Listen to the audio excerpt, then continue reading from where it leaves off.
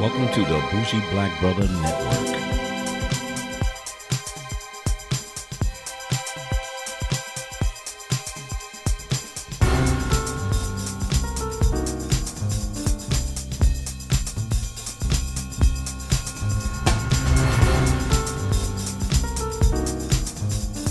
Good evening and welcome to M3 Millennial Money Management, where we talk about management, all types of different subjects that millennials really have an insight on or need to have an insight on. And I'm here with my co-host, Chaz. What's going on, brah? What's up? Just a quick update. I got another alias. Yes, another one. Of course you do. So, Tracksuit Tommy. Tracksuit Tommy. Mm-hmm. What happened to Tracksuit Timothy? I didn't like it. I was also debating 2% tracksuit. 2% like the milk. You know what I'm saying? You know what I'm saying? See, right there. You know what I'm saying? Like 2-piece, like you get punch, 1 and a 2. Right. It's like 2%. 2-piece. But Yeah. I thought that's too deep. With a biscuit, people won't know. They won't get it. They're not gonna get it. I got you. But we got two special guests with us today. My resident guest is my wife, Alicia. Hello. So she's here, and we're going to be passing the mic on. So when you hear all this fidgeting and all of that, then we'll go from there. But once you introduce our guest, Chaz. All right. So this is a friend of mine. We got cool about 2.5 years ago. 2.5. 1.5. Who knows? I don't know the math. It was about 2%. About 2. Look at that. He's a comedian. That's why he's on the podcast. Absolutely. But he has an interesting story. You know, he gave me advice back when I was a wee little intern. I was trying to find my way. It was like guidance, North Star on the plantation. Was that anyway? Lost puppy. And are you going by? You giving the government name? Yeah, my name's Justin Fontenot, information security consultant at a major financial institution. Or he sells crack. It depends. Yeah.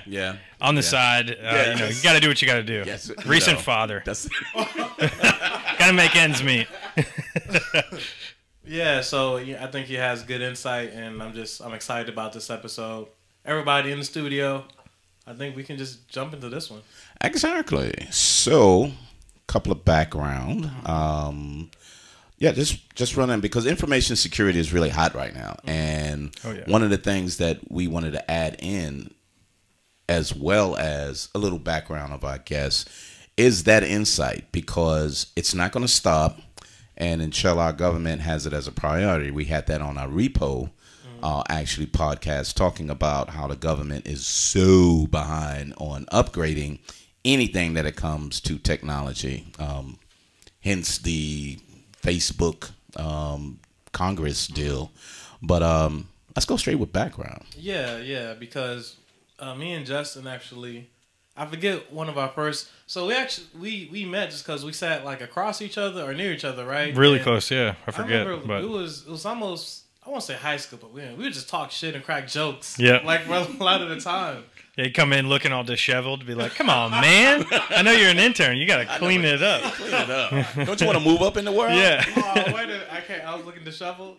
Yeah. Oh, yeah. Remember? I gave you shit for your nappy hair. I was like, "Oh, Chaz, you got to get your hair. Wow. You got to get your hair clean, bro."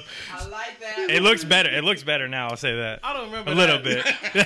I think Justin didn't understand natural hair. He was being racist.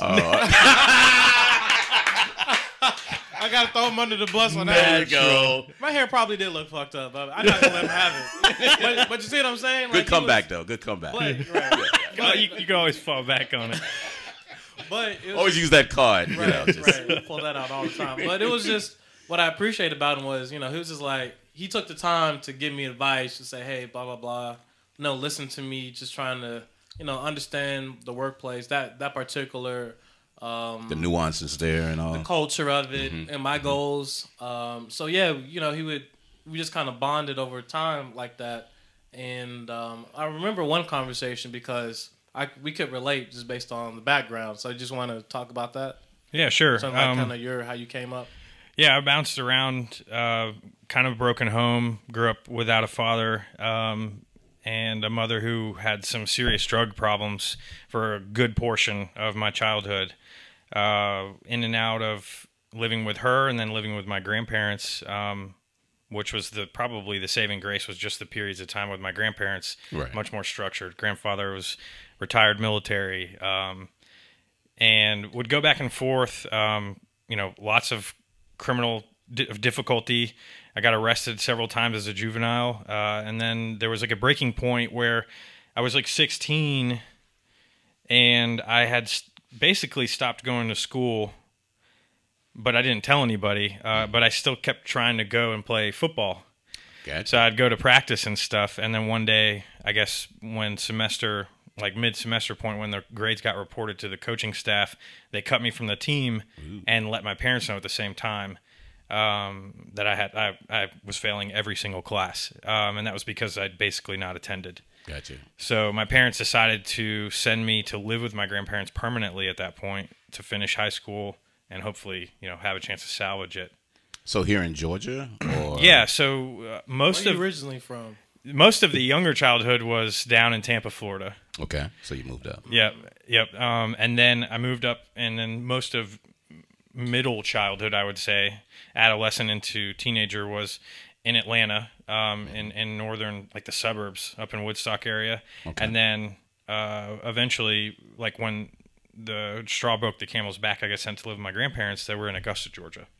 Oh, you went out to Augusta. Yeah, so, and it was funny, the school I actually went to there was much worse from a crime perspective. It was. Well, it is Augusta. Yeah, I got in a lot more trouble immediately upon arriving there, but then the structure reeled me back in and allowed me to recover. Okay. So you did say that, you gave him some good advice and kind of got Chaz on track.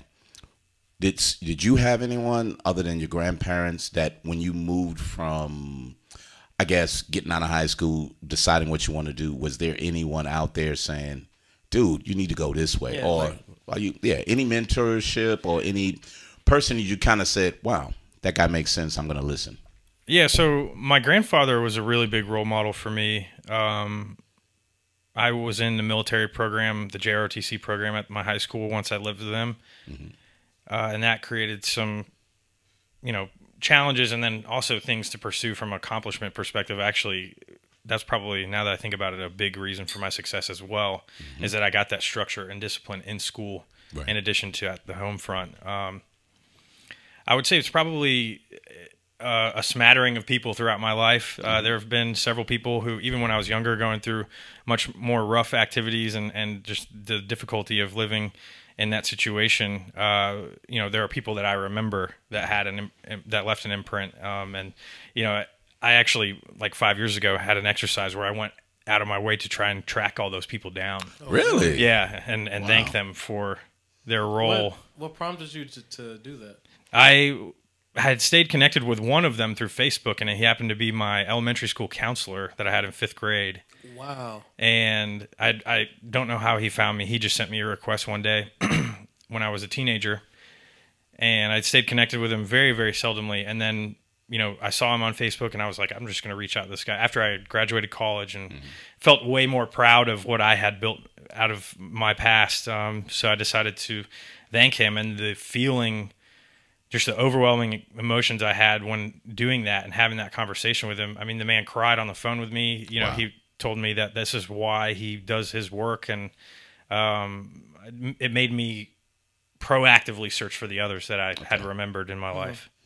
No, so to me that's amazing, because I kind of kept up with them, and then it was like they're gone. Yeah, but those people kind of make you who you are. Absolutely. And sometimes they don't know, because I ran into a person that I was mentoring and didn't realize I was mentoring. Yeah. And you remember we was in the mall.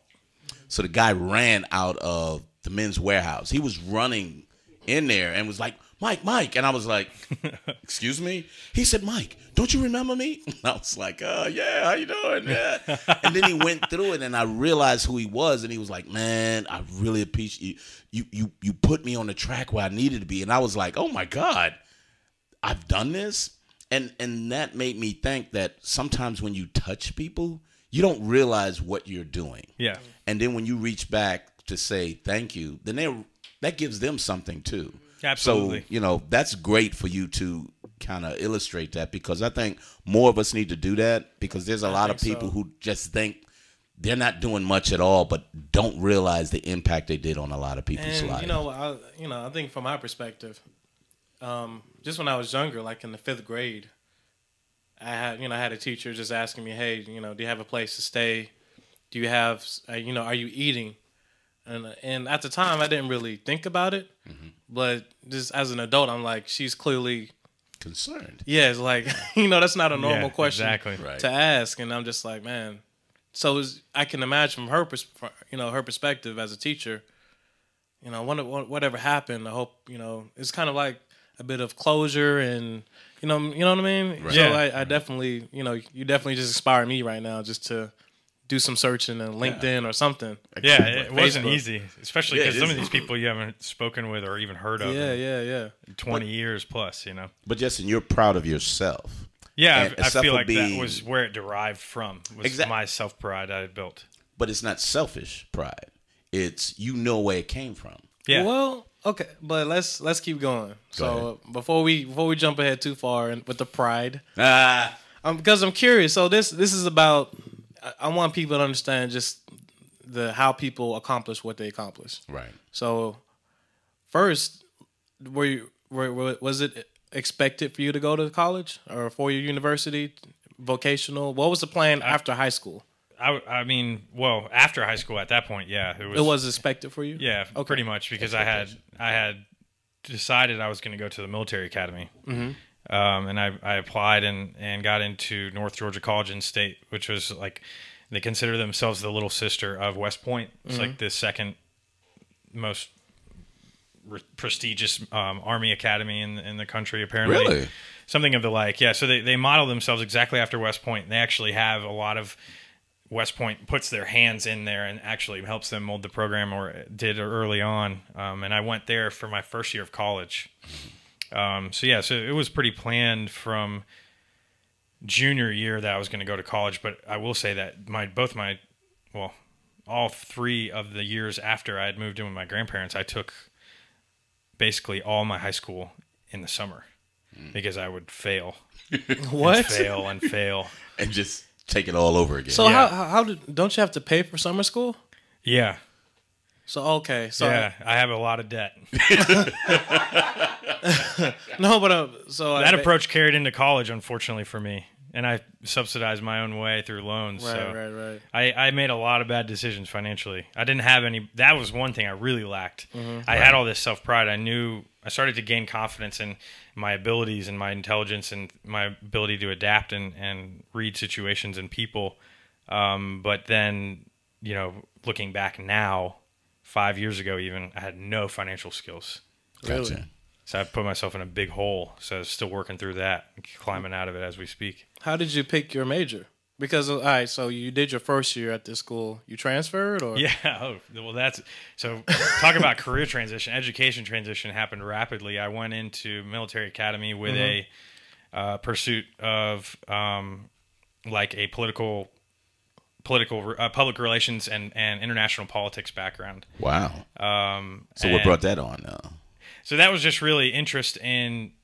I really liked learning about history at the time, international conflict, but I noticed that I myself gravitated when I would study it more towards the upper workings of it, like I wish I could give a good example, but this king screwed this king's cousin or something like that, right? Like that kind of stuff. I became more interested in the high macro level drama that was occurring. Yeah, the controversial. That's oversimplified, but it sounds like you're interested in the what happened? Yeah, Steve shot Ray. Yeah, exactly, and that's what started the gang war. Steve, that's why we had war. Damn, that's why we got to kill all this other gang. Exactly. Okay. After military academy, I went to Georgia Southern. That's where I transferred to, mainly because I had good friends there. Gotcha. Yeah, it's the real Southern, not state. But went there, and we're gonna edit that out. So I would just clear my throat. Right, of course, with that nonsense. So you're not going to predict this. I went there with a chemistry major. What? Yeah. Really? Yeah, because I was good at science too. So I was like, I'm going to do with chemistry. something that I'm good at. Yeah. You was killing them with the science? Yeah, I was trying to, man. And then in college, they're like, if you want to be good at science, you got to be good at math and writing and all this other stuff. I'm like, I'm not good at any of that. Fuck that. I'm like, can I pick a major that you only have to be good at that thing in order to get the degree? Accounting, yeah. So I picked criminal justice. Really? Yeah, that's my bachelor's degree. Oh, shit, it is? It's pre-law, yeah. See, this is perfect because you have a lot of people who be like, man, what the fuck am I going to do with this degree? Yeah. So this is beautiful for all you criminal law and history majors and shit. Yeah. Exactly. Even me, I had my political science, and if I was smart, you move to DC or a city where you can actually work in policy, position yourself, make some money, not And stay in criminal Atlanta law too, yeah. So. Don't stay in Atlanta like a dope, like a dumbass. What the fuck am I doing? You can get in on the mayor campaigns, man. They're heated. I can be crooked and work for the governor. Yeah. Or the mayor. Yeah. Ah. Yeah. Not the new mayor. Okay, Well, we'll see. we'll see. Jury's still out. So What I like about the mayor, just real quick. go ahead. It's like, it doesn't matter if you're black or white. You can still be crooked, baby. It can be.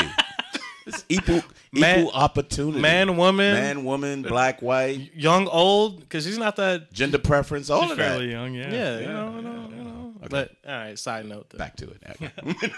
So chemistry. So then you went with chemistry, but And then you shift gears. Yeah, to- just- like fuck the So, chemistry. wait, what the hell were you thinking about being a lawyer? Yeah, so it was come out of college with a criminal justice degree, work my way as a police officer or a detective through law school, and then become a lawyer. Oh, wow. So the military enjoyment, like the tactical, like I really enjoyed the physicality and the tactical side of military as well. Right. So you're So gonna, I wanted to transfer that over you're to gonna something I could kick do. down which would be- doors in the black community? No. There you go. I'm gonna be on the SWAT team, and no, No, I got I'm never gonna load in less than lethals. Yeah. Less than lethal. Jesus.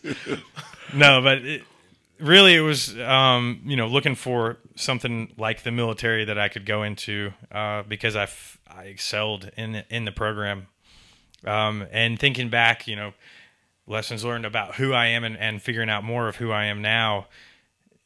That I think me being so interested in the military and so interested in law enforcement was just me still yearning for some type of really rigid structure and discipline. Yep. Did you understand it at that time? Because now I don't have the yearning for it, right? Oh, okay. So that's It's not like a passion that's within me that I still want to do. So is it in the place you at right now? Is it more of a free thinking, kind of a little more spontaneous than structure to the point, or you have enough structure embedded in you that you can do more? I would say it's the latter more Okay. so. I've That's me built too. up an inherent structure. But yeah, I still try to take it very easygoing and have kind of go with the flow. Gotcha. I'm a planner though, like a 3-5 X years. Wow. So I just hit my first milestone. I turned 30 this year. Yeah, exactly. I'm old. No, The applause went in. turned The old 30. people and on the right. I had a was bunch like, of goals "Yeah, right." set. I didn't look at y'all. I'm not gonna guilt trip you guys. Of course you didn't. Yeah. But I had a bunch of goals set for by the time I was 30, and much to my disbelief, I hit them all because I was taking the approach of trying to hit really lofty goals. Gotcha. 5 years ago when I set them, and I hit them all. So 5 years ago, I would have told you that now I've set pretty unrealistic goals. Can you share some of them or? Yeah, so it was to have a kid Wow. by the time I was 30, which I had a month before I turned 30, so came right up on that. Right. So 3 months ago, I became a Congratulations. father, which was excellent. And then the other was break 6 figures in earnings annually, which I hit late last year. And then the other was be put into a leadership position, which I also hit late last year Wow. in my career. So Wish I could say that at 30. Right. No, but lofty goals. yeah, I was but- making $30K when I said it when I was 25. So it's just crazy that I'm here now. No. Still disbelief a lot. So it's not crazy. You know you had a plan. Regardless of the peripherals that was out there or your background. Yeah. You was like, I'm going for this. Yeah. A lot of people give up. A lot of people's like, man, I know I said that, but I know I wasn't going to get it anyway, but I'm going to try. But you accomplished that, which is amazing. But how do you feel now that you hit those lofty goals? I have a curse of just thinking about what's next, right? Yep. So now my next goal is 3 years. I want to own a house. By 5 years, I want to have a certain amount of my debt chunked down. I have a dollar figure in mind, and then by the time I'm 40, I want to be running at least part-time my own company. That's right. That's one that we used to talk about. Yeah. We talked about entrepreneurship. That's something you should always do. You should actually be. Do you have a company on the side right now that you've started? Or? No, I actually was going to. So it was in the plan last year before the wife got pregnant to register an LLC, just to have it and be able to say established 2016, 2017. Justin, you make too much money not to have it. You have to have one. So yeah, I still need to, but that was one of the things that fell by the wayside temporarily. I got you. All right, so I want to make sure we continue with the chronological thing. Okay. But later, Justin, you got to talk about how you hit you doing the financial investing thing. Yeah, absolutely. So okay. But so I'm curious because you have a lot of people who get frustrated when they get what's called a liberal arts degree or something in that realm. Yeah. And they try to get a job. So once you had that degree, the piece of paper, well, how did you feel in the market, job hunting and such? Oh, really cheap, worthless, pretty much. Yeah, it was. Wow. It was very difficult. Right. I moved back to Tampa because my parents had moved there while I was in college. Okay. So you moved from your grandparents? No, I moved from Georgia Southern, from Statesboro, Georgia. Straight from college. From campus. And from campus back to Tampa. And the whole time I was in Statesboro, I was living off of loans fully, with a little bit of part-time work, but I was bad at that time financially as well. Moved back to Tampa, lived with my parents for 6 months. I was totally unemployed, 100%. I was working part-time with a family friend at his electrical business. I actually started to develop quite a bit of skills and got to the point where it became like an out. Like if something with my degree didn't work out, I was actually going to pursue like becoming an apprentice electrician and going forward that way because it was pretty good work. I like working with my hands, and I felt like I was excelling at it. Electricians get paid too. Yeah, my family friend was making a lot handsome living too. So right. I was making like $10 an hour part time doing that though. Got hired as a law clerk, just a file clerk at a major law firm, multinational law firm. Which was really cool. They gave me like my own desk with a name tag and everything. It was really rewarding, but I was still only making like $12 an hour. But you felt good, though. Yeah, I felt great. It was a big step, right? I was wearing slacks and button down and, I'm important. Yeah, exactly. I took a picture of my name tag, right? Put it on Facebook. Look at me. I'm important here. Look at his bitches. Yeah, exactly. Mr. Justin Fontenot. Right. So it was good. I actually met my wife at that job. So cool. My path, I have no regrets from the path, but I did work that job for just over a year. So that was, I left that job still working only 30 hours a week and making $12.50 an hour at that point. Right. But I left that job for another this one was actually a paralegal job, which was full time, and it was $14 an hour. So it's slowly climbing, right? Yeah. Got them $2. Yeah, and at that point, I'm like, oh, I'm close to $30K. Like, I got to get it. I got them there. Yeah. And I started to really, really excel at... Actually, let me not skip this one. I got a job making $14 an hour as a paralegal, but as soon as I got there, I was handed literal, like, just take these physical documents and scan them and put them in the computer. Like... I knew that as soon as I was done with this backlog of documents, I was gone. So I didn't even get invested. I actually was actively searching for another opportunity, even while I was at that office, like scanning documents like a robot, still looking at job boards and stuff, and they actually fired me from that job. Damn. Yeah. Why? Because you didn't get it done in time? No, they said that they have activity monitors on their computers, and I wasn't averaging enough clicks per minute or whatever. What? Swear to God, the guy, my manager, was some 20-something smug asshole. He loved firing me. He broke out this. Wait, what was the voice? Well, how did he talk? All right. Right, So he had long breathe. hair, right? College frat kid, long hair still. Right. And he's just like, well, I've gotten some bad news for you. I got a report from IT. If you look here, your actions per minute are just not what we're looking for. I don't know what you're doing all day. Just get real Just demeaning. fucking just going real all in, demeaning right? and Yeah. stuff. And I'm like, his name's Derek. I'm like, come on, dude. What? It was like, this is ridiculous. Like, you gave me physical task. I wasn't on the computer. Right. Like, even if I was doing my job, I wouldn't be clicking the mouse. And totally didn't even care. It was fun. It was actually funny looking back, but I Right, was pissed. I was irate. You motherfuckers. I You give told him him the business on the way out? he walked me to my car. He's like, yeah, we're going to have to get your badge and I'll walk you to the car to get your parking pass and make sure you leave the premises. I looked at him and I said, fuck you, man. I said, I don't need an escort. I threw my badge on the ground and I went to my car and I broke the car pass in half and threw it at him through the fence and I drove off. Take that, asshole. Yeah.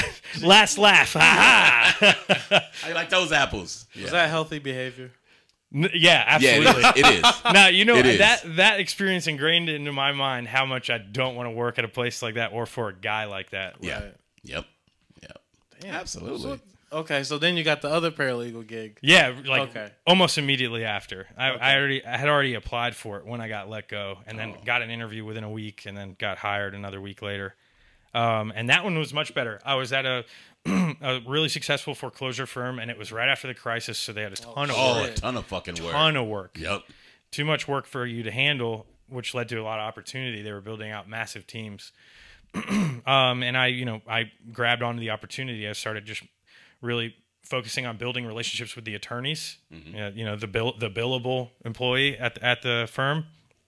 This firm probably had 40 attorneys and maybe 300 support staff. Wow. Behind the scenes, attorneys were literally just signature robots for the most part. Wow. At that firm, yeah, it was because of the volume. It was really sweatshop design, like just straight, get it through. Yeah. Did you learn a lot though? I did learn a lot, and I learned a lot from a professional perspective about what I do well. Okay. Which was branding, building my brand within that environment. I felt like was a challenge, and I was able to really succeed and in short time get promoted over peers by standing out and making a difference. Attention to detail, and then innovation, like process improvement and things like that. Gotcha. Were really what I used to start to climb there. So just to make sure people are listening, it's like if you find yourself and you're not exactly happy with your job hunt or how much you're getting paid, it's kind of like you're basically saying, make the most out of opportunities. Hopefully you can target firms that have opportunity. Yeah. But once you're in there and it's a good culture, you got to work your ass off. You got to network. Yeah. Find things to fix. Make yourself stand out. I feel like this is easier said than done. I mean, from day one, was that your mission or? Not so much. It was day one is definitely learning the lay of the land for me, Right. and I think that still holds true today. But now, day one, I also, while learning the lay of the land, I pinpoint people to potentially build relationships with and pursue in that regard. But back then, it was much more. All right, let me learn what I need to do. I knew I was good at legal writing. I knew I was really good at like editing and making sure that the document had all of its T's crossed and I's dotted. Mm-hmm. And then, I was just really good on the phone at setting appointments and getting what we needed, getting moved into slots and just, I guess, so kind of coercive or convincing. I don't know. So it isn't as easy as I say, but I think it comes down to, I like to say it, positioning. I consider every step now. Back then, I wouldn't have labeled it that, but now, even back then, those steps I was taking were positioning myself for opportunity. And one of the reasons that succeeded for me was because, for example, focusing on spending more time in attorneys' offices and building relationships with them was very valuable. And I would go to these attorneys who I recognized were more willing to lend an ear, right? Like in the paralegal field, especially legal field, there's this really big. It's kind of similar. I have a friend who's a nurse. It's kind of similar to the doctor to nurse, like almost discrimination, right? Bias type thing.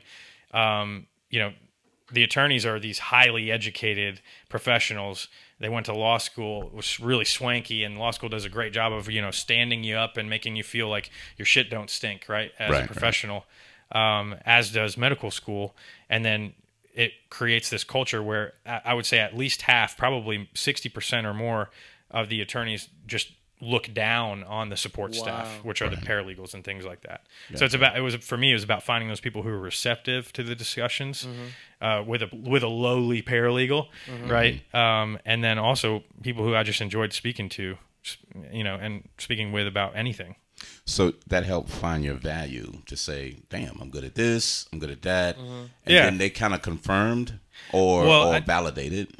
Yeah, I feel like, they validated it by wanting to spend time with me outside of their own hours and their own commitments and things like that. Like joining fantasy football leagues, for example. One of the attorneys invited me to a fantasy football league, which is just him and all of his law school buddies. Damn. So got in, and I still play in that league with those guys. Really cool guys. Yeah, you should. They all suck at fantasy football, so I get a lot of free money every year. That helps. Yeah. And then the other was this woman who was older, but she loved horses, and I love horses. I've never owned one, or I've only ever interacted with them a few times, but like the times I have, I was just like in awe by them and their brilliance. So I talked to her a lot just about her horses. Gotcha. She owned horses? Yeah. Wow. And she's a lawyer, dude. She owned horses. Yeah, she owned 4 horses, and she let me come out to her ranch with her family one time. 4 horses? Yeah, with her husband and kids, and ride her horses with them one day. It was awesome. Ain't it? Wow. Okay. Yeah, I mean, she was in her 50s. She was a lawyer, and her husband was a doctor. Damn. As Chaz rolls his eyes. Well, no, you know what I was thinking? The first thought was fucked up. She just helps him with the malpractice lawsuits. Yeah, that's terrible. Funnel money back and forth. Yeah, that's what I'm saying. Don't worry, we got you. Yeah. Baby, So even there, that seemed almost lucrative to stay in that. Like, you just networked your ass off. Yeah, just interpersonal skill building there. But what pivot that then? That's interesting because you did some electrician, you did and this one you felt good about yourself because you know what you was good at. Yeah. I don't want to jump to where you at right now. Was there anything after that? Yeah, there were a couple more steps. Oh, Jesus Christ! Right. So I'm saying we got to keep going this chronologically. I'm a young guy, but it's just like a movie. I've been through a maze. So basically, I mean, you could sum it up as I came out of college not knowing at all what I was going to be doing. Right. Which is totally fair. And I think that's normal. I thought I knew, but I, started to learn that it wasn't what it was cracked up to be. So I was there working as a paralegal and, just seeing the hours these lawyers were putting in, building relationships with some of the entry-level lawyers getting hired straight out of law school. I was able to get inside scoop and much more candid opinions, which were not good opinions. They were like, basically, the law market's saturated with lawyers right now. Right. Like it's hip to go to law school because it's 3 years. It's not 6 years like med school. It's and you're getting commensurate, similar pay at least at the onset.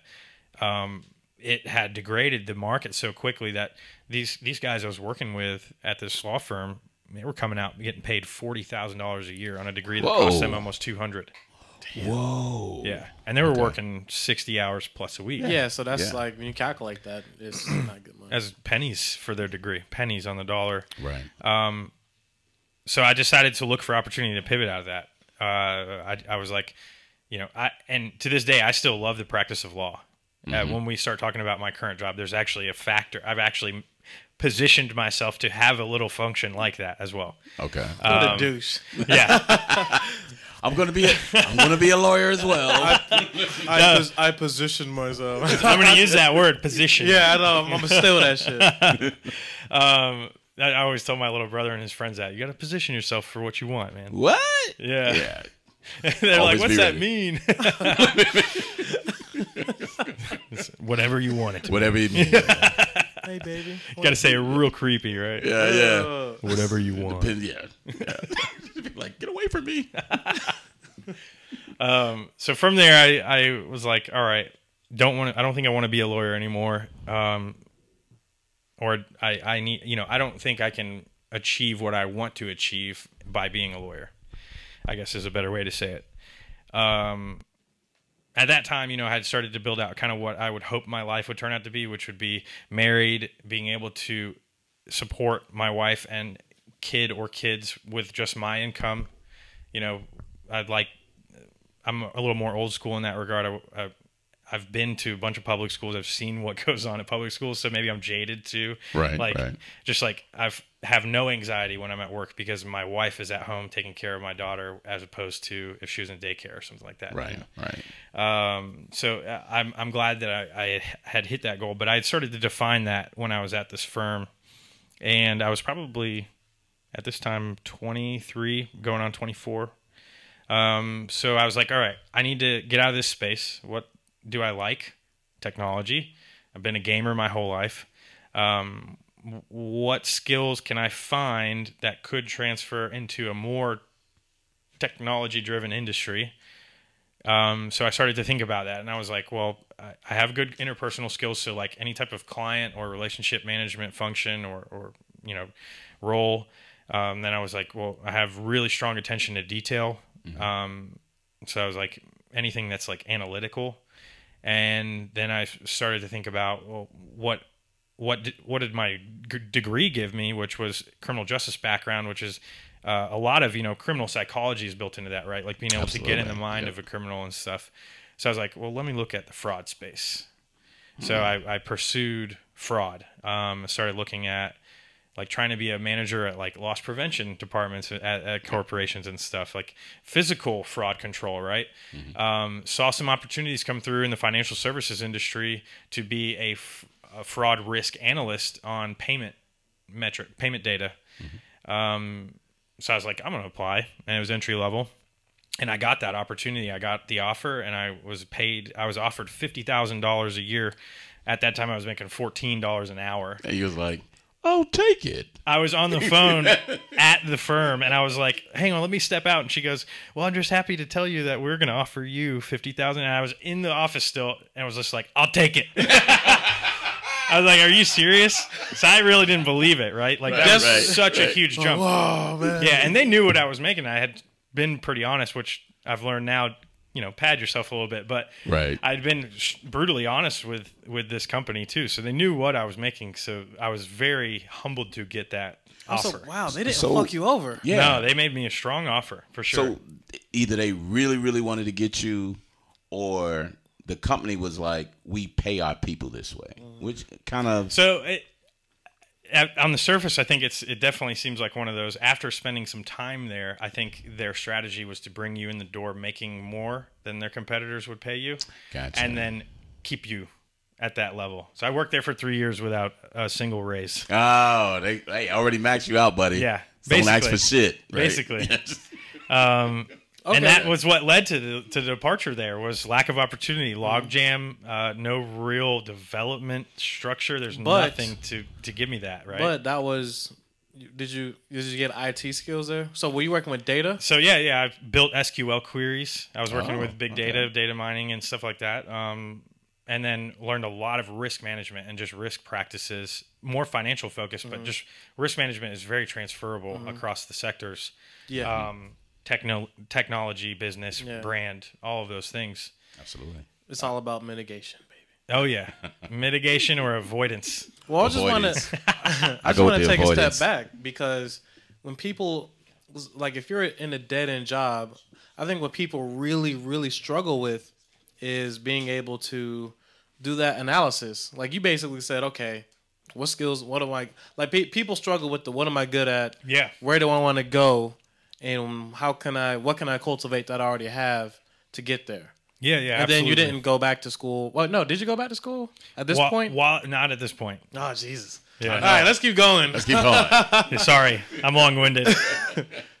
Well, episode 2. I think it's essential though because, and I think, and it's really interesting because kind of Alicia went through the same thing. She went through so many different aspects to get to the point where she at in IT. Yeah, she took different there, and I don't want to speak for you, but that's why I'm so interested. I was like, damn, then what else did you do? Yeah. And then what else did... Yeah. And you gathered all that together to make a career. Yeah. You know what I mean? And yeah. a lot of people jump totally something outside of where they at and never leverage what they actually learned. Yeah, the reset, right? And exactly. They jump in and reset. And being willing to make the jump. Yep. I think there's a fine line between staying put and, getting skills, seeing what happens, but there's another line between just maybe talk to the HR person. Like, how often do our people really, I don't know, do some kind of what you're saying. You network with people who got candid answers. Yeah. So you're not going to get them from HR. Yeah. Hell no. No. Remember, they're protecting the company, Chad. Well, just somebody. Yes. Yeah. Well, just somebody you can talk to off the record and just say, look, how often do people really get raises or do you get rewarded promotions for your effort, whatever? Right. Exactly. And they'd be like, like okay, fuck up out of here. Yeah, like it's that simple. Yeah, I take that approach. If people ask me for advice, I try to be really candid, and I usually say, "Let's take a walk. Let's go get a coffee," so that I don't have to worry about people overhearing me. Yeah, because you know what's going to happen. Honest truth, right? Because you know what's going to happen when you leave, they're going to hire somebody else. Yeah. Just like how your motherfucking ass came in the first place. Yeah. There's the same next person go to yes. Is that? Say here's $50,000. Yeah, exactly. To the next motherfucker, and hope they stay longer than 2.5, 3 years. Yeah, the next desperate. yes, I'm fucking take it. Yeah, I'm only making 40. So, what after this job? So FIS, I was at FIS. Wow, you're gonna drop doing payment analytics. I had slipped it, so I just figured I'd follow it up. Yeah, just finish it off. So I stayed there for a bit, and it was a good job from a skills perspective. It was the first time I'd been in. It was a Fortune 500 company, right? So I'm getting exposed to the bureaucratic hoops that people have to jump through, the normal politics that are in place in most companies. I started to observe and note things that, looking back now, I can identify may have been good signs or bad signs at certain points in time of potential and things like that. And one of the big things was like learning that in a company that large, culture isn't just company-wide. Culture can be vastly different team to team, department to department. Oh my, yes, in the same fucking floor, fucking lootly. On the other side of the floor. It's like, man, my motherfuckers wear t-shirts and jeans. They got a foosball table over there. Yeah, no shit. They look so happy, and then you be look walking at the around. room that they hang out in. Yeah. What the fuck am I They be walking. doing? Hey, they walking by, walking slow. Look at those. They're looking at you. Look at those miserable motherfuckers. Oh, those guys from the fourth floor, the left side. Those fourth floor. Side, yeah. right? You know those fourth floor motherfuckers. They're like, get your ass out of here.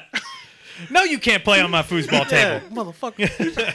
You're not on our team. Yeah, like that is, that is so huge. And I think you really don't know how to navigate. Like anything, things take practice. Yeah. You don't know how to navigate in large organizations until you've been in a couple, I think. Yeah, at least one, but I would say at least two. I think 2 is probably a minimum for saying you're comfortable then you can navigating. Make the comparison. Yeah, exactly. And then you be like, oh shit. Yeah, everywhere is like that. Yeah, this is just a thing. Yeah, unfortunately, when you scale, there's just and that's what I think is super valuable for people to learn, and that's why I took that approach when we talked. I tried to really just be candid with you about that. Like, it is what it is. Like, Chaz came out so like, for lack of a better word, really with rose-colored glasses on, thinking every relationship he went out of the way to make was going to be fruitful, and every person he engaged with was going to be somebody who would, put the same effort back into the relationship, or also, benefit him as well as him benefiting them in the long run. And I was just like, no, some people are just going to suck it out of you, man. Yeah, some people are just assholes. Yeah. You know what? Mike still says the same shit now because we have another podcast. And I'm like, people can't be that. We talk about politics and stuff. Like, people can't be that dumb. He's like, people are stupid.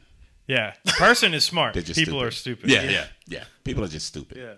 No, how could they be? No, they're stupid. And then guess what? They prove it to him. Yeah, and he was like, man, these fucking people are stupid.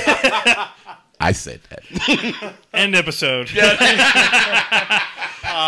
both of y'all. Drop that mic. Just go from there. But yeah, so I think, and that's a good thing with cultural wise, because I think people don't think about the culture of a business. Mm-hmm. They think of it as a business. Oh, absolutely. Speaking of which, I'm so glad you said that. We can do a quick little segue.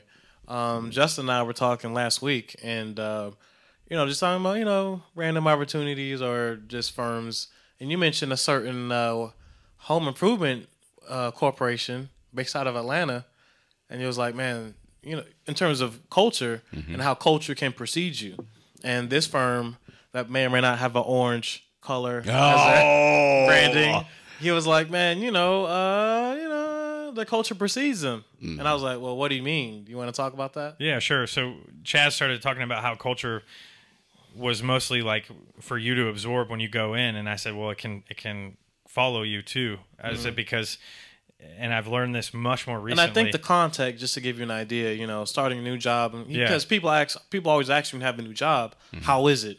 And I'm like, well, people, when you first meet people, everybody's guarded, right? Yeah, and then once you... They don't know about you. Yeah. So after a couple of, sometimes it can be a couple of months, then you're like, okay, now I can really, in terms of when you ask people, how is it? I'm still understanding culture and nuance, right? Nuance. So, and then this kind of led into how culture can precede you. Yeah, exactly. So then I told him that, I was like, I've recently started to identify that as you get more specialized and you climb the ranks in terms of knowledge base in general, culture can precede you far more heavily.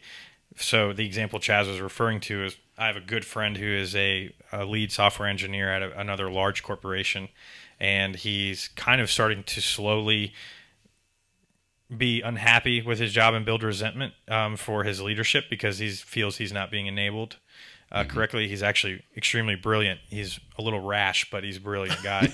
he's an engineer, a brilliant engineer. Yeah, those are engineers. Exactly. So he was like, and I said, hey, here's this opportunity. They're pushing out jobs left and right for senior, senior engineer roles and lead manager engineer roles. And he goes, no. He's like, they got a crappy engineering program. I'm not going to go there. And this is a major company. I was actually very interested in hearing him say that. He was like, granted, I would go there, but I think he felt it would be too much work for him to go and rebuild it into a good program. So you're talking about the orange place? Yeah. Well, several. So I used to be director of Women in Clothes, and so a lot of the women, with them, they used to hire a lot of software engineers there.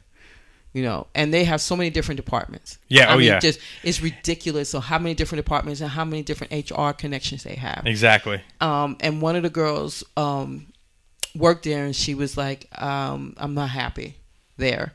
And so, and I don't think that, and they open up the doors. I mean, I toured their facility. It's beautiful. I have too. My God. I use them as leverage to get a raise. Yeah, I mean, you have man, it was like they have one of the. I mean, the problem is that they keep you there. Oh, they yeah. have no reason. They want you to live there. Daycare. Yeah. Starbucks. CVS. Exactly. Oh, it's Gym.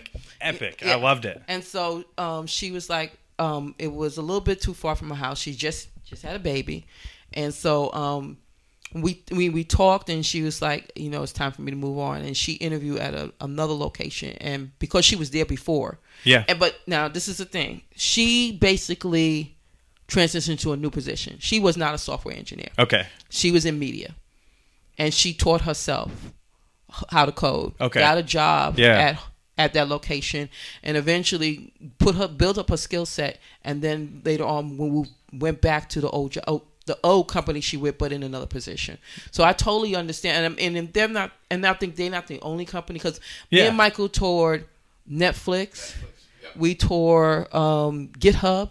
Yeah. And this is all in California, and they have an amazing kind of co-working space. Yeah, and absolutely. they also have a and the whole thing of how they I mean, it's like, it was beautiful, and they basically want to keep their people there.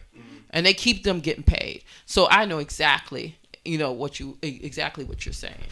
Yeah, and it was eye-opening for me because it really made me start to look at things from another lens. Right? I got a random question. If y'all job hunting and somebody has Trump organization on their last job, in terms of culture, what are you thinking? It's probably going to precede them pretty heavily. I'll leave it at that. Do you like grabbing pussies? Or? The good example from my space is before late last year, everybody was like, let's go work at Equifax in cybersecurity because they are leading the charge in their program. They are so sophisticated. They got the doors blown off. Pretty much Titanic. Everybody knows how big of a breach that was.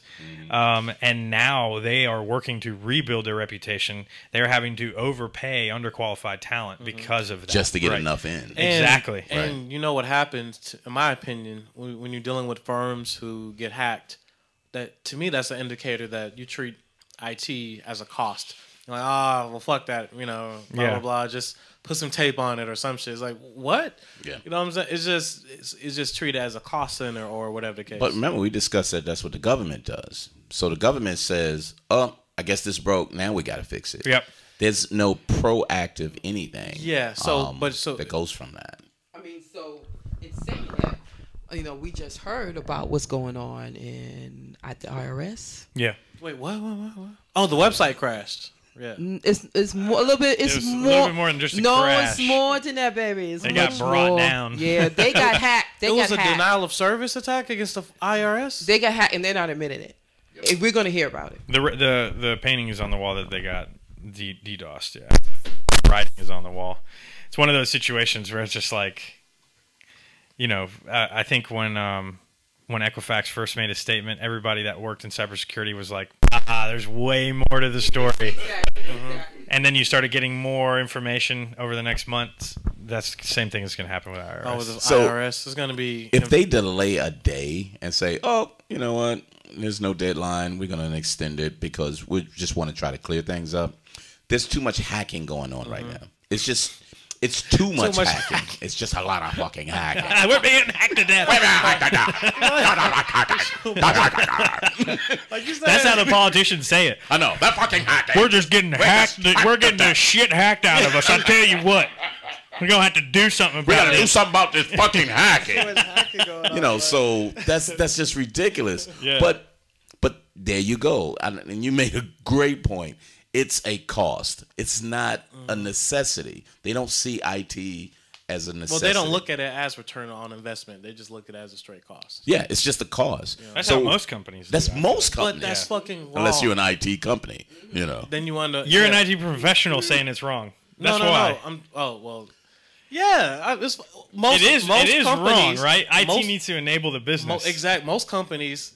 Motherfuckers work on a computer. The computer's connected to a network. The network is what? Yeah. You know what I'm saying? It's all IT infrastructure. So right. That shit goes down. How you gonna fucking work? How you gonna get paid? Ain't no direct deposit without IT, baby. Yeah. But they thought about the same thing with the telephones. The telephones, it just works. So I don't have to worry about the telephone lines. Same thing with a computer, right? Yeah. It's a computer. I work on it every day. Why should it go down? If you 88... But you know what? A lot of them are 88. I'm about to say a lot of the people in these company heads are 88. They got put on the board in 1988. Where's my rotary phone? Motherfuckers was 58 then. Like, fax that over to the senator. One of that shits. But that's a problem. So what made it exciting to you about this cyber thing? Wait, we're not even finished. I'm sorry, we didn't even finish. I'm sorry.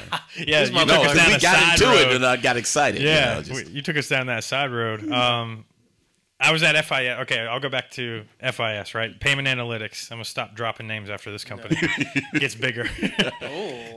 So Payment Analytics, so I'm like, all right, I like this.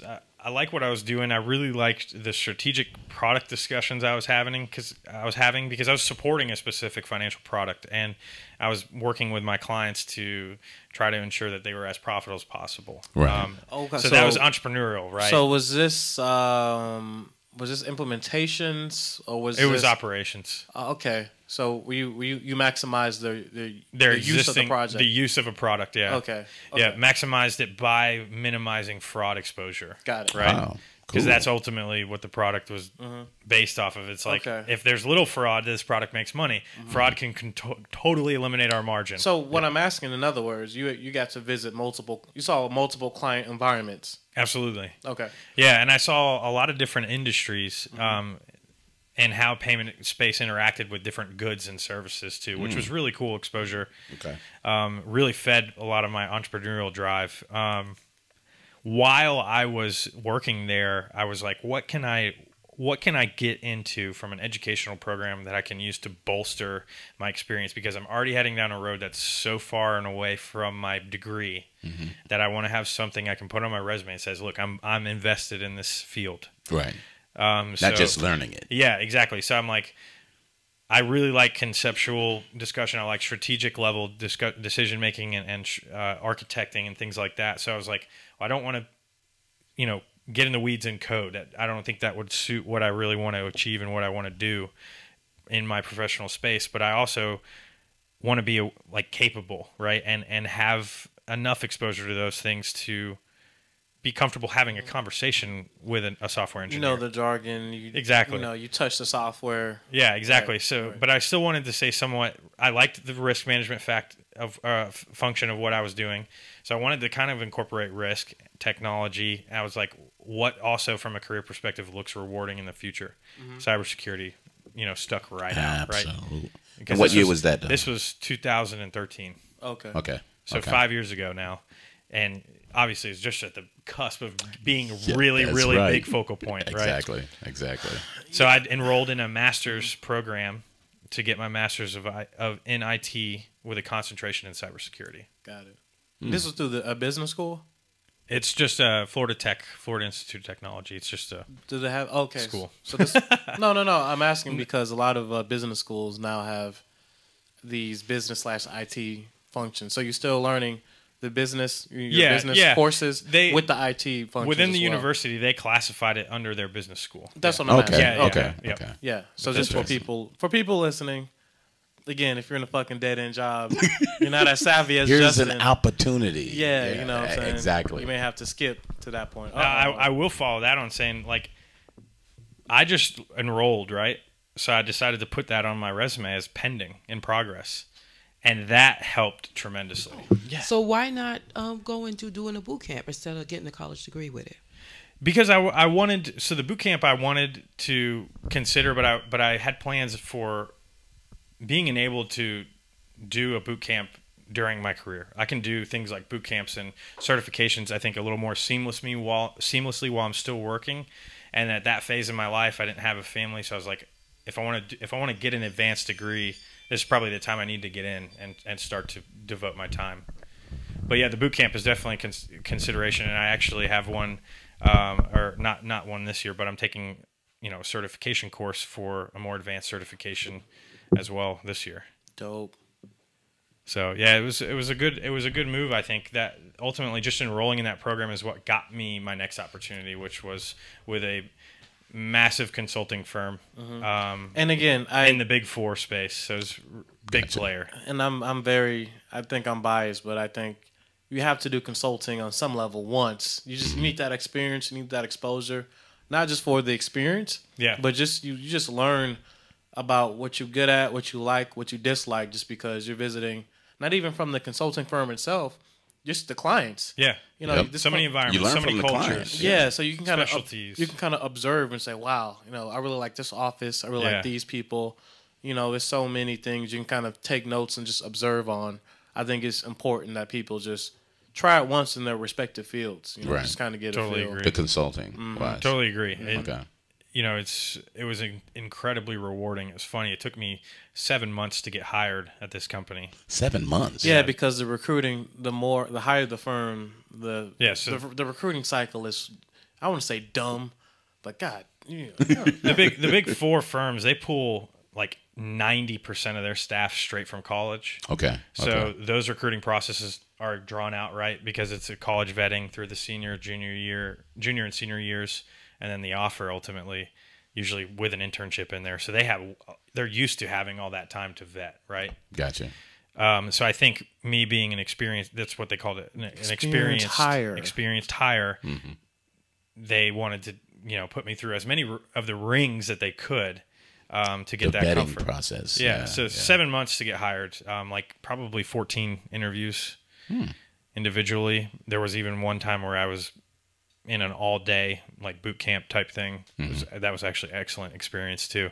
And I only worked there for 10 months. Wow. Yeah. Do you want to talk about how that came to a close? Is that personal? No, that's fine. Yeah. Okay. I got into this role like thinking, I'm like, I want to travel. I want to, I'm young. I'm not married yet. We're still boyfriend, girlfriend. Like at most, like she's working, I'm working. I want to get into travel. Yeah. I want to learn. Right. And I was loving it. And I really loved the work. To Chaz's point, I can totally endorse the experience I gained. Those 10 months, I gained more experience in the 4 years prior in my career. More applicable experience too. And I learned to walk the walk.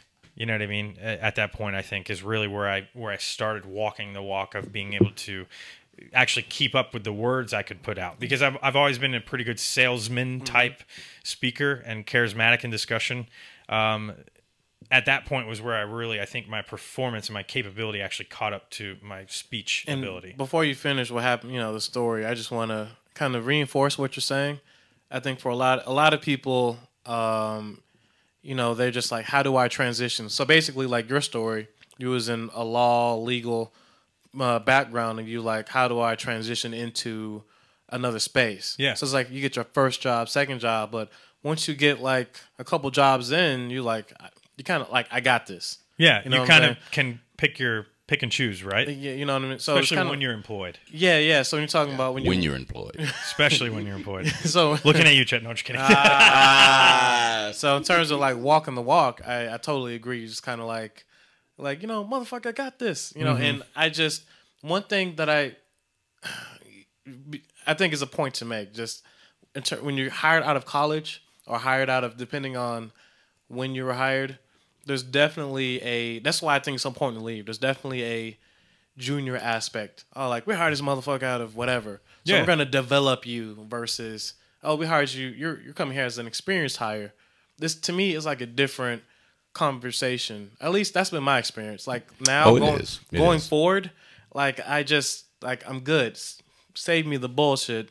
I can onboard me like a regular person. Don't treat me like the young, fresh college guy who needs to be shown all the goody inclusion and just the goofy shit. Yeah, it's just more so people just like, I don't want to say talking down. It's just a different dynamic. Right? Yeah, absolutely. Yeah. But the problem is a lot of places want to do that because they don't want you coming back. Yeah, but Thank you. Wow. You heard that? See, I'll agree. But come full circle. It takes 2 episodes. And now he's in there. So the problem is they want that manipulation because they want you part of the culture and development the way they want to. But the funny thing is, once you work, you see how, it's all horseshit. So that's fine. But just show me how to do the function. They know it's horseshit when they're feeding it to you. Yeah, they do. And you're just gobbling it up. So there's two people.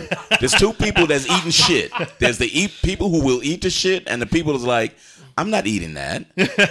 But the point is, they assume that people will stay for the money, or people will stay because this is one of the big companies that you should be part of.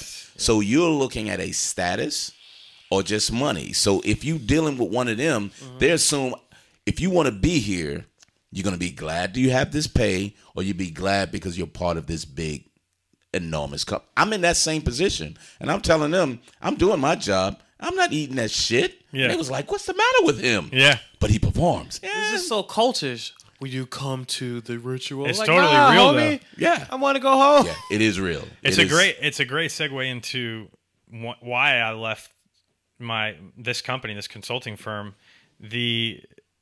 So like I was working there and I got hired in equal level to these guys fresh out of college, and they had been working there for about 6 months at that time, and I would get frustrated because they're grinding. I'm talking they're putting in 80 hours a week. Damn. But probably 15 of those hours are just wasted time. Like they are just like, hey, let's storyboard out this one slide and how we're going to structure this slide for the client. Or and meeting to the meeting. It'll take 3 hours. And I'm in here, I'm like, this looks great. Let's do it. Like why are we mulling over this? You're so polished. You're just way ahead. Yeah, and I'm like, all right, I finished my work. I agree with this slide. I'm signing off. I'm leaving. Right, and I would get chastised for it because it's misery and company. Right, but just for context, for these firms, you're working in teams. Yes, and it's kind of assembly line per project, right? Yes, assembly line. Just because you did your part of the assembly line, the other people have to. But you still got to wait until everyone clocks out. Yeah, exactly. Yes. Yeah, you're not supposed to leave and travel back home, right? And these particular projects, I was working in Orlando for a major client, and I would drive back to Tampa, whereas most of my teammates would stay in a hotel in Orlando. Locally, right? And I'm like, we all live in Tampa. It's an hour and 15-minute drive. Mm-hmm. You know, come on, dude. Yeah, you're spending thousands of dollars a week to stay in Orlando just because you're a young college kid, and it's like the cool thing to be like on the road. Right? I'm in a hotel, dude. I gotta stay over. No, it's not cool. Motherfucker, you in Orlando? Yeah, exactly. It is Orlando. Yeah. So interesting. So you got tired of that. Yeah, so I started to get tired of that. I'm much more tolerant. I wouldn't say I would have gotten tired of that in 10 months, right? Right. It came to a head. I got in a pretty severe car accident while I was in Orlando on the way to the client site. Like I had 25 stitches down the side of my head. Major car accident. Gotcha. And I was so worried about my job because of that culture of that like butt in the seat 70, 80 hours a week that I called my wife. Obviously, somebody had also had called an ambulance. Called my wife and I told her so she could come. And then I called my manager, and he was just like, "Oh, okay, we'll get well." And I mean, like that same day, I was getting texts from my team like, "Hey, we need your work." Whoa! Nobody came to see me in the hospital, which is, mind you, 5 miles from where they were working. Like, wow. Could have walked there. They could have walked there easily. Yeah. Nobody came to see me in the hospital. And I had sent them pictures, so they knew it was serious. You know, it was just to defend everything. But they still asking for work. It's still asking for work, and then I had a really difficult time with the time I needed off. They made me take unpaid medical leave because I hadn't accrued any PTO because I wasn't there long enough. Wow. So I was like, all right, I'm out. This is into place. Yep. I started searching, and kind of off the point you were making about, this is a big company. I got asked that. That was like the first question. Why are you trying to leave this firm? You've only been there for 10 months. Yeah.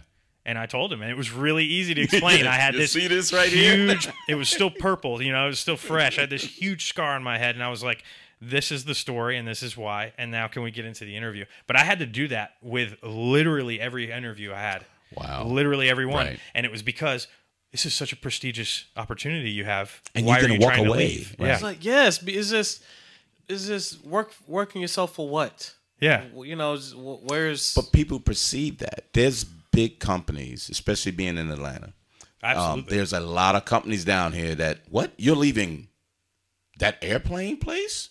Oh, my God. Yeah. You're leaving the lumber... What you call it place? The beverage maker? The beverage maker? Why would you do that? Yeah. So, gasp.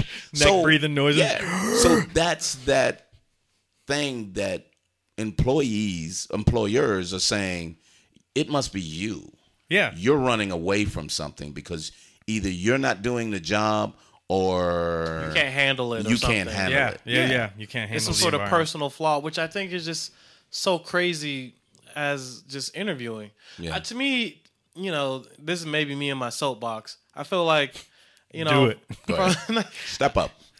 From a recruiting standpoint, like this motherfuckers just have such a, we want you to do this, that, and that. But if you reverse it on them, I think they will fold. Like if you have to do jump through the same fucking hoops, you wouldn't want to do it. You wouldn't want to do this or that. It's like, it's just, why are things so stringent on when it's other people? Like when it's not you, nobody gives a fuck. You're still entry level. It gets better. I'm just now cracking into that, where I'm able to put the fire to back these companies. To them. Exactly, like, and that's what I was about to tell them. Yep. You're going to have to jump through these hoops, right? Yep. Fair enough. So maybe it gets a little better. Okay. Because, and thank you, Justin. I asked them, so what is your training procedure? Yep. When I get in, and how long will that take? And if it doesn't take that long, what are you expecting from me if I don't get enough of the training? And most companies goes, oh, you'll get the training, but you can see on their face like, oh, shit. We don't have any training. We don't have a training regimen. Yeah. Then the second thing is, okay, where is the advancement from there? What is the requirement? Is there a degree? Is there this? Is there that? Put them, because they don't have true policies. I feel like I like that guy. Yeah. Oh, wait a minute. That's a friend of my friend, and we're going to... So arbitrary. But that's why you go on interviews while you have a job. Yeah, exactly. Because it allows you to pay a lot closer attention to those details. And that's, I think, is one of the most important things, that people look to be desperate. So they're desperate looking for a job, as opposed to, let's see. Yes. Yeah. Most employers have the opportunity to offer a position to a desperate job seeker, right? Like, yep. And they love that. Yeah, absolutely. Like, and I think they know it. That I think it's totally a shift in the way that HR approaches the negotiation if they know you're unemployed. Mm-hmm. Absolutely think so. I jumped into this position. I was unemployed, but I wasn't unemployed. But they know they needed me. So I was like, I make this. I'm not walking in here with just this. Yeah, exactly. I'm just saying. But I appreciate your time. And the GM was like, you're going to have to give him more. No. Let me make it clear. You will give him more than what he's been paid from his previous one. I walked in fine. Yeah. But the thing is, it gets easier once you're tenured in your position or your specialty, not your position. Right. With your when you tenured in your specialty, and you can say, this is what I've done with this specialty. Exactly. They can't say a goddamn thing. Yeah. Unless you're another gender, and that's another story. Then other layers come into play, for sure. Yeah. So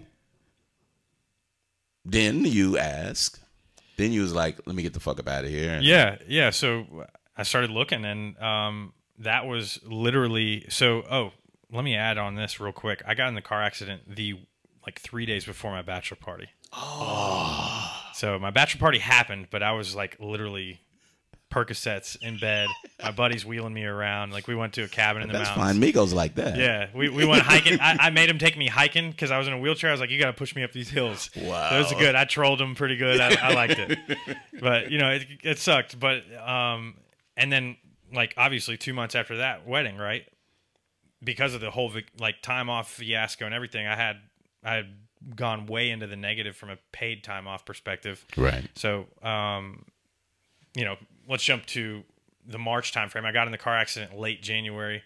March comes around, I get married. Before getting married, I told my wife, and we had already discussed that my opportunity from cybersecurity was going to be far better in a bigger city than Tampa. So we had identified some cities in the southeast that she was comfortable moving to: Atlanta, Raleigh, Charlotte. Right? Major tech hubs. Didn't really want to go north of Raleigh because she's a Puerto Rican. She's Florida born and bred, pretty much. She ain't having that shit. Yeah, she's like, nah.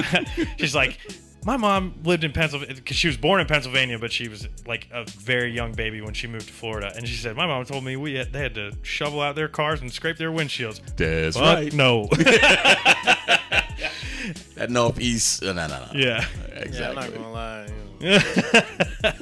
So for part 2 of the interview, I want to get into your views of cyber security. I want to close it out on what we're experiencing right now, because I really like to get an expert view in regards to cyber security